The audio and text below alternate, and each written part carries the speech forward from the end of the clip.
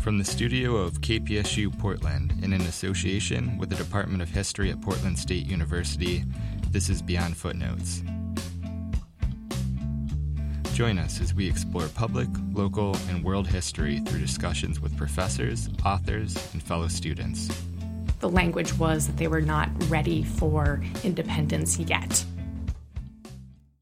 Thank you for joining us. This is Beyond Footnotes. I'm Ryan Wisnor. And I'm Joshua Justice. The interwar period saw the collapse of the Ottoman Empire, which had long held sway over the Middle East. Replacing this power was the newly established League of Nations. Regions that had held some degree of autonomy prior to the fall of the empire now found themselves mandate states, divided up under foreign rule. Outwardly, the League's claim was that these states were not, quote, able to stand by themselves under the strenuous conditions of the modern world. Despite the fact that most of these mandate states gained independence by the 90s, the impact of these often superfluous divisions is still apparent today. The 5-year civil war in Syria has generated the world's largest humanitarian crisis in several decades, and has tested the global community's commitment to protecting refugees who flee conflict. According to the UN High Commissioner for Refugees, 4.6 million Syrians have left their homes and sought shelter in neighboring countries, with only about 10% of refugees traveling to Europe. Nevertheless, the debate within Europe and North America has resulted in erratic relief policies with a significantly different level of commitment. Today we're joined by Laura Robson, professor of modern Middle East history at Portland State University. Her research focuses on the history of religious and ethnic minorities in the 20th century Arab world. She's written a number of books and articles about the subject and has made several speaking appearances around the United States. Robson's forthcoming book, States of Separation, Transfer, Partition, and the Making of the Modern Middle East, looks at relocation and partitioning proposals for various populations in the Middle East by the League of Nations during the interwar period. Today, we discuss her research on the subject as well as examine the current refugee crisis from a historical perspective. Laura Robson, welcome to Beyond Footnotes. Thanks so much for having me. Great. Let's begin by taking a look at what was the Middle East looking like during this interwar period between World War I and World War II, the geographic, the ethnic, and kind of the religious context of the area. Sure. So the Middle East has historically been a very pluralistic area in terms of ethnicities, languages, religions. And in the interwar period, the part of the Middle East that I'm looking at, which is the kind of Eastern Mediterranean, the Levant is sometimes called, was mostly placed under a new kind of colonial rule by Britain and France under the oversight of the newly formed League of Nations. So it is a time when the re-examination of ethnic and religious identifications is taking place alongside a rise in particular kinds of nationalisms that were mostly that were a consequence of the colonial occupation of the region. So I think this is a period of real renegotiation and redefinition of these kinds of identifications, and also a period where particular concepts of what the modern nation-state system would be were being kind of imposed on the region via these violent colonial occupations under the aegis of the new League of Nations. There's a quote from the president of the League of Nations Office on Refugees where he states that the Jews of Europe should be relocated, quote, as long as they can be together on their own. What do you think were the motivations for these relocation proposals? So this is really interesting because this is one of, a number of kind of ideas about population movement and forced migration and population exchange that come up in the 1920s and 30s and 40s. And I think that one of the big arguments that I make in this book is that these concepts of population exchange and the idea of creating homogenous spaces, ethno-religious homogenous spaces for these new nation states, is defended in the international arena as a kind of promotion of minority rights and promotion of nationalisms, of self-determination, of sovereignty.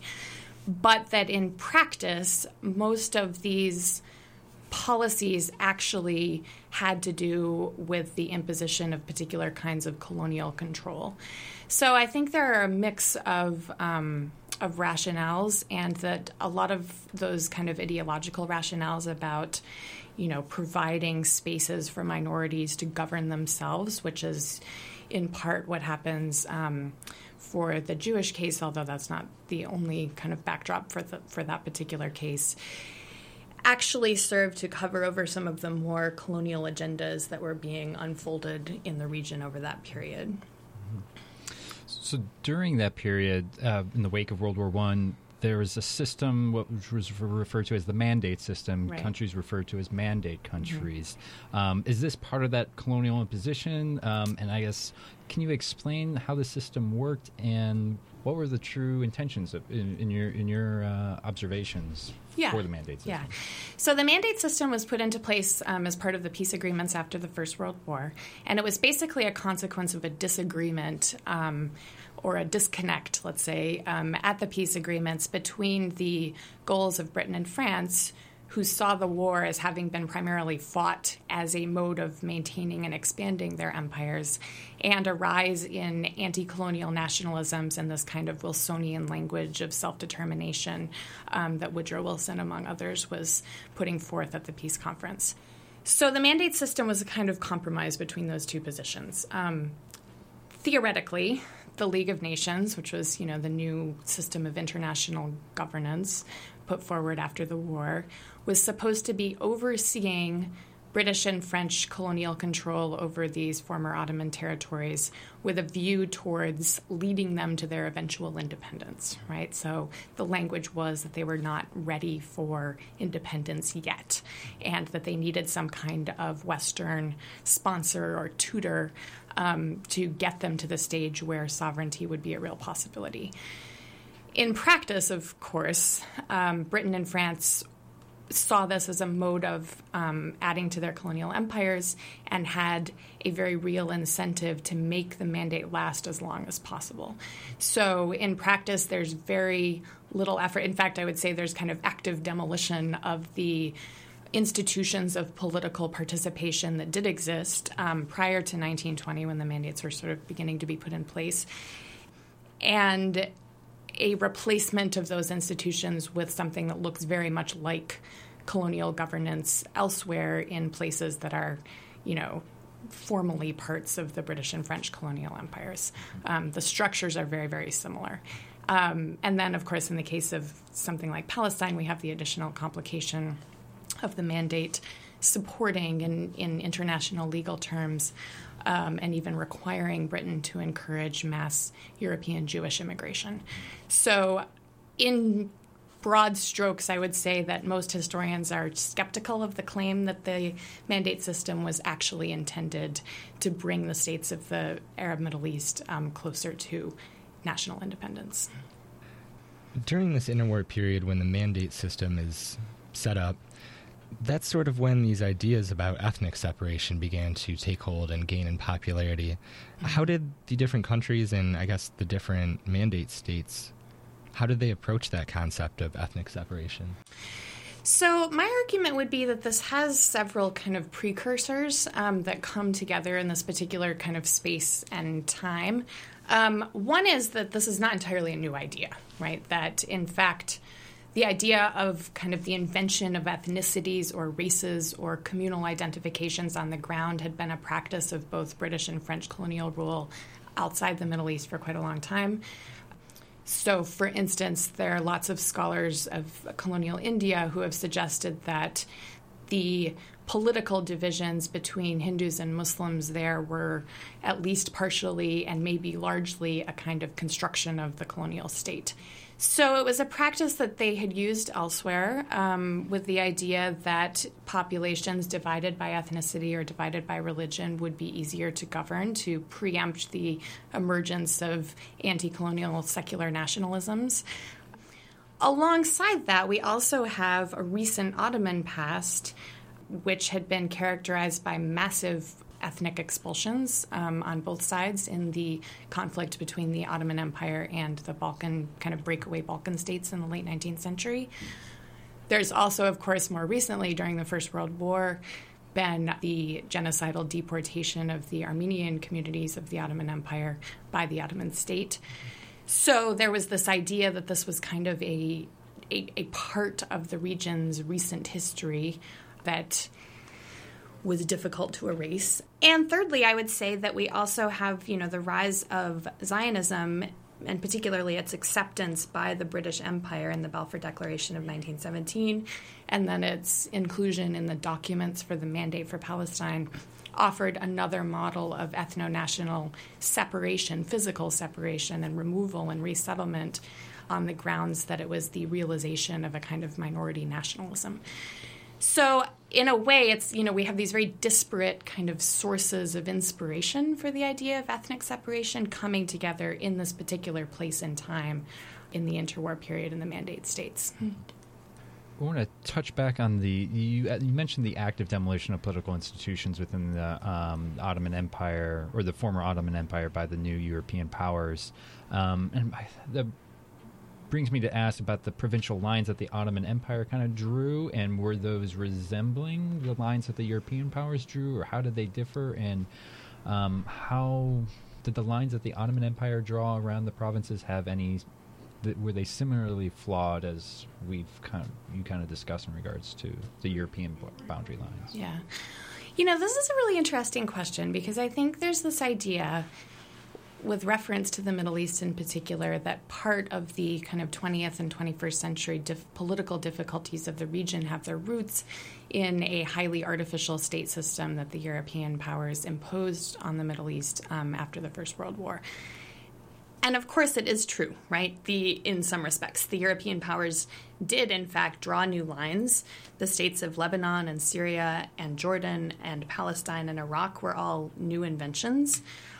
But it's also, I think, important not to overstate this, in that, in a way, all national borders are artificial, right? All national borders are drawn at particular moments for particular reasons, in the interests of particular people.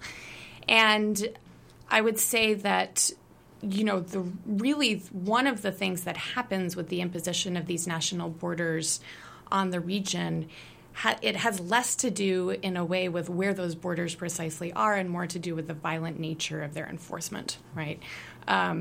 So the Ottoman provinces did have a different kind of set of organizations. I think there's no question that the lines that were drawn in between, 1918 and 1923 were essentially drawn in the interests of the British and French kind of commercial imperial interests that were already there. But also, the really kind of central historical experience of that period for the inhabitants of the region was not so much the drawing of the borders as the presence of a violent military occupation.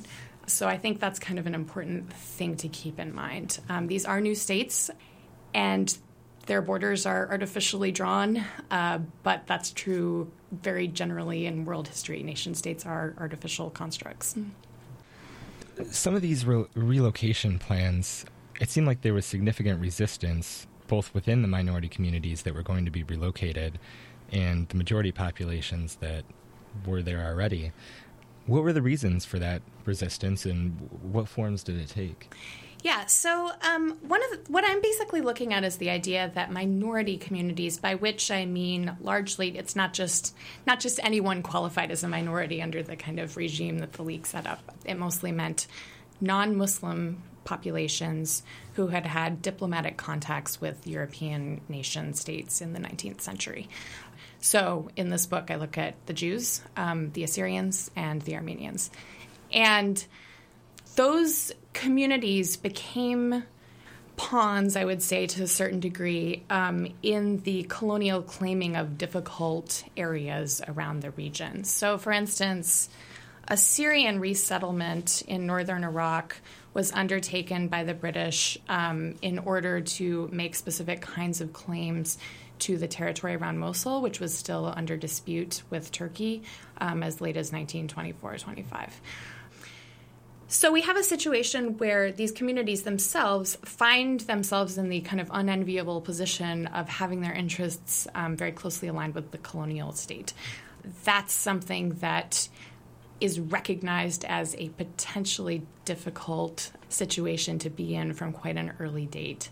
And while we see repeatedly during this period that Assyrian leaders, for instance, don't want their interests to be intertwined with the British, what they want is to be returned to their ancestral homes, which were actually mostly in Turkey.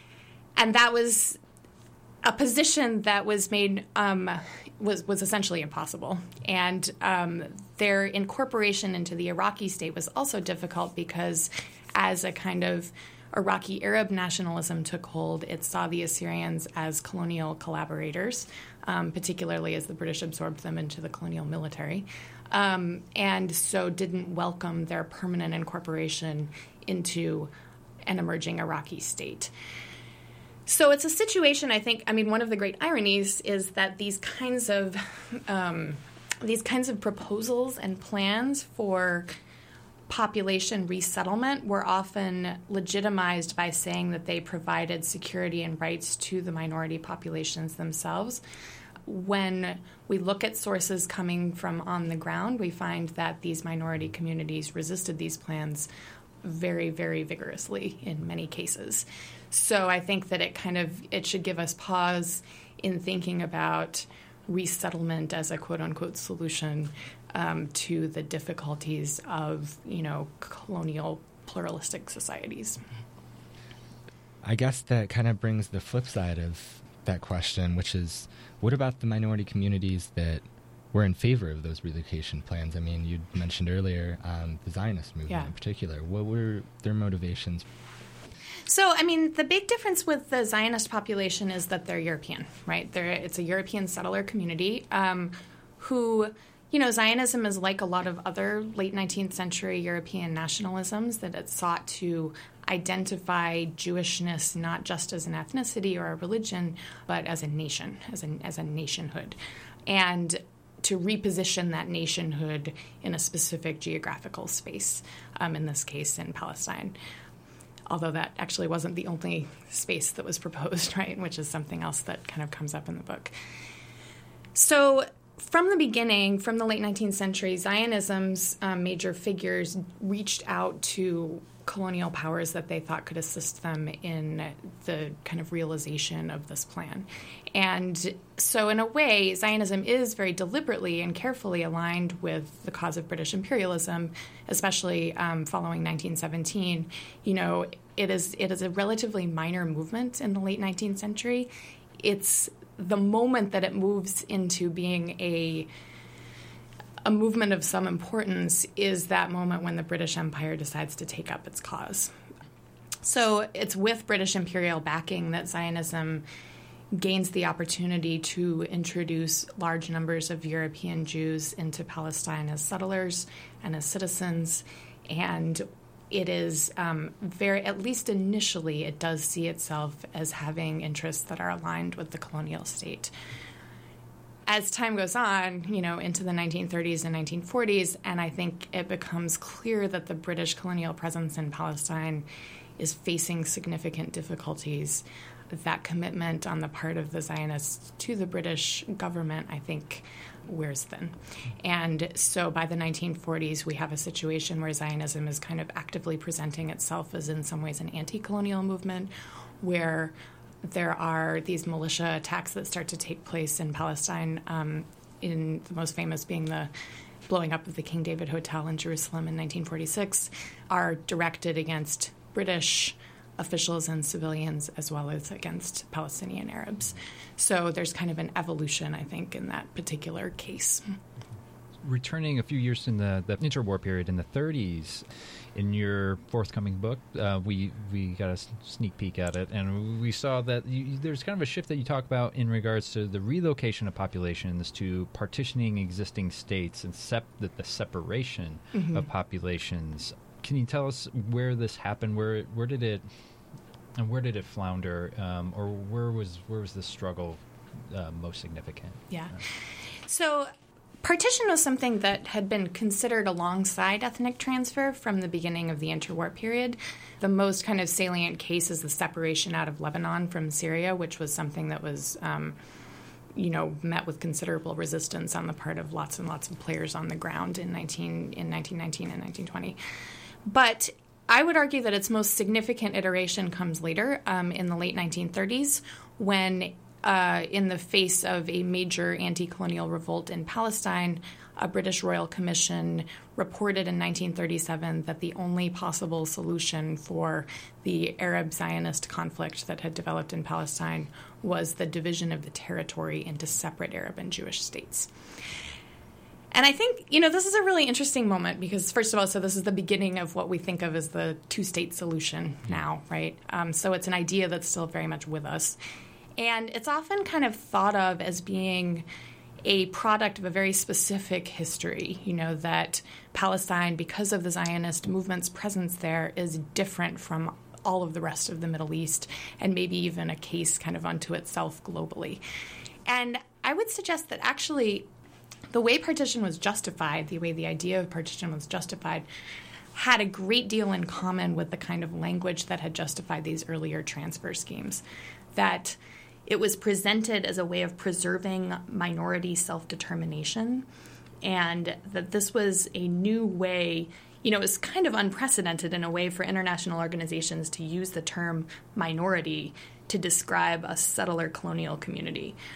So it was a kind of reappropriation of League of Nations language about minority rights to make a case for the physical separation of these two, what were being perceived as races. So that word race is often, used quite often during this period to describe the Arabs and the Jews in Palestine. So, it's an idea that has a very long shelf life.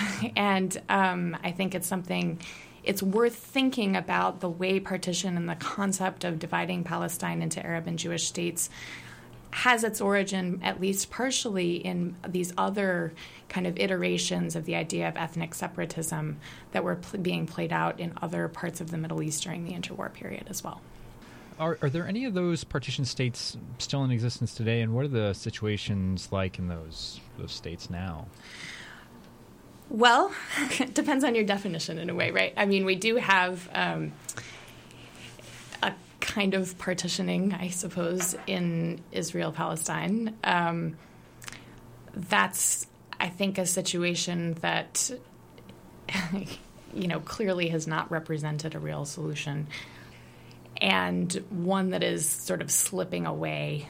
There are many people who would think who have come to the conclusion over the past decade or so that the two-state solution is no longer a viable one. Syria and Lebanon, of course, are the consequence of a division of territory, if not a kind of partition in the contemporary political science, definition that is still with us. And I think that's a case where the concept of Greater Syria, which was the, preferred ideology of many elite nationalists in the period after the First World War, has more or less slipped away. We don't have people kind of advocating for the return of a greater Syrian state in any meaningful way at this stage. So I think, partition is one of those ideas that has been repeatedly proposed in a lot of different contexts, not just in the Middle East, but globally, that has its origins in this very specific period and these very specific ideas about ethnic separation. And I think we're hard-pressed to think of an example of partition that did what it was supposed to do, if what it was supposed to do was to provide some kind of solution to ethnic conflict. I was hoping we could shift the conversation to the current refugee crisis that's ongoing as a result, at least in part, of the Syrian civil war. Can you tell me, why does the situation in Syria seem to be unique? You saw these wars over the past decade or so in Afghanistan and Iraq, and it didn't seem to create the same sort of refugee crisis that you're seeing as a result of the Syrian civil war. I think there are a lot of different answers to that. One is that although certainly the wars in Iraq and Afghanistan were incredibly destructive, and I don't at all want to downplay that, I think that we don't see the kind of utter and total state collapse that has happened in Syria over the last 5 years. Syria is now a space that essentially has no functional government, and that's what's allowed for the rise of these non-state actors It's also a situation that I think Syrian citizens have found, it's difficult for them to imagine this being repaired in their lifetime. So I think that it's led to a kind of very wide-ranging despair on the part of Syrian citizens about the future of Syria as a state that was maybe not shared to quite the same extent in Iraq or Afghanistan. I think also, one of the things that's happened in Syria is that is worth remembering in the context of this refugee crisis is that the surrounding states have largely opened their borders to Syrians who are fleeing the violence. And that's why we have these, tremendous numbers of Syrian refugees in places like Lebanon and Jordan and Turkey, that it has been kind of possible to exit in a really substantial numbers. You mentioned the destinations for many of these refugees, Turkey, Lebanon, one of the larger locations for the larger population of refugees. But the European countries have gotten maybe here a lot more attention on how they're responding to it. And there's been a lot of variety. While Hungary has sealed off its borders to refugees, countries like Germany have been a little bit more welcoming. Mm-hmm. And even in our, North America, Canada, the new Canadian government has been very welcoming, at least in bringing new refugees, while our own Congress has voiced a lot of opposition. Mm-hmm. So can you elaborate on the historical precedents of these reactions and help us kind of determine why these nations are reacting this way? Yeah. Sure. So first of all, I think it is actually worth pointing out that the vast majority of refugees from Syria have been absorbed into other Middle Eastern states and not into Europe or the U.S. or Canada. I had a colleague of mine was recently talking about this with regard to Lebanon and saying, look, the Lebanese state has taken in more than 1 million Syrian refugees over the last 4 years. That's a quarter of the population of the country. So if we can imagine, 120 million people streaming into the U.S. over the course of 4 years, that would give some proportional sense of what that might mean. And that prior to the beginning of this kind of stream of refugees into Europe, this was not referred to as a crisis in the same way that it is now. So I think that is worth pointing out as a kind of setup to talking about this. In terms of Europe, I think, the response has been very interesting. I think Germany is a case that feels where the government and much of the citizen body feels that it still has something to prove in terms of generosity to refugees and migrants, and as a kind of reaction to Germany's 20th century past. That's something that's been discussed a lot in the German press with regard to this kind of openness to refugees. More generally, as you point out quite correctly, Eastern Europe has generally been less welcoming to Syrian refugees, and I think that has a lot of possible kind of historical rationales. One is simply that these are places that are poorer than other parts of Europe, and that they feel that their resources are already stretched in various ways and can't accommodate these kinds of numbers. It's also, of course, a space where, dating from the kind of Balkan exchanges of the late 19th century, there are histories of real ethnic and religious violence in these spaces that I think are still kind of a part of the collective consciousness there. And I think, too, there is a kind of Islamophobia that has informed some of the European debate about refugees and, of course, the American debate as well, and that has played out, more strongly in some contexts than others. So the divisions that were created in this interwar period, how do those tie into the current refugee crisis and the situation in Syria in general? Yeah. I would say that the interwar period is actually really central for the creation of what we now think of as sectarian tensions in the Middle East. This is the period when, this has been it's always been a very pluralistic space. The interwar period is a time when under the rubric of these various kinds of colonial rule, religious identity, sectarian identity, ethnic identity took on a new political salience that really changed what it meant for individual citizens, right? So to give you just a really simple example, in Lebanon, the French Mandate government routinely offered preferential treatment to Christian populations in education and jobs, in all kinds of arenas of access to resources, and that changed what it meant to be Christian in Lebanon, right? And we can trace very similar kinds of modes of enshrining sectarian difference as politically meaningful, as economically meaningful, as having real implications for the kinds of jobs people could have and the kind of money they could make and the kind of political representation they could expect. And that has had that's cast a long shadow over the 20th century Middle East. And it's actually a process, I would argue, that continued to be the basis of American policy in Iraq following the occupation in 2003, that the U.S. administration there continued the previous British, a British-inspired policy of enshrining sectarian difference as having real political meaning. So this interwar period, is part of what helped to create this landscape where religious difference meant political conflict. And so that's part of the reason it's so centrally important to understand this process, that it helps us to understand that, these portrayals of the Middle East as a place where sectarian violence has been going on for hundreds or thousands of years is radically inaccurate. And that in point of fact, we can trace this kind of conflict specifically to the intervention of colonial authorities in the interwar period and look at how religious difference can be made politically and economically salient in new ways. So it challenges these pervasive stereotypes about religious conflict as being endemic to the region and replaces that with actual specific historical explanation.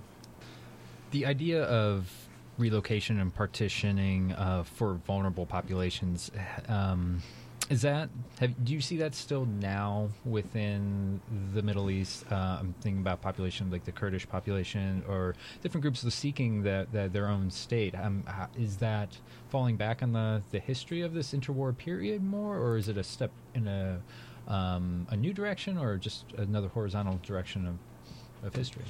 I mean, it's really amazing to me how the idea of repartitioning the region has continued to be a part of the discourse, right? I mean, in the last 10 years, and maybe especially in the last 5 years, this has been one of the purported, quote, solutions that has been put forward to the wars in Syria and Iraq, that maybe the redivision of territory along ethnic, religious, linguistic lines would somehow preempt this kind of violence.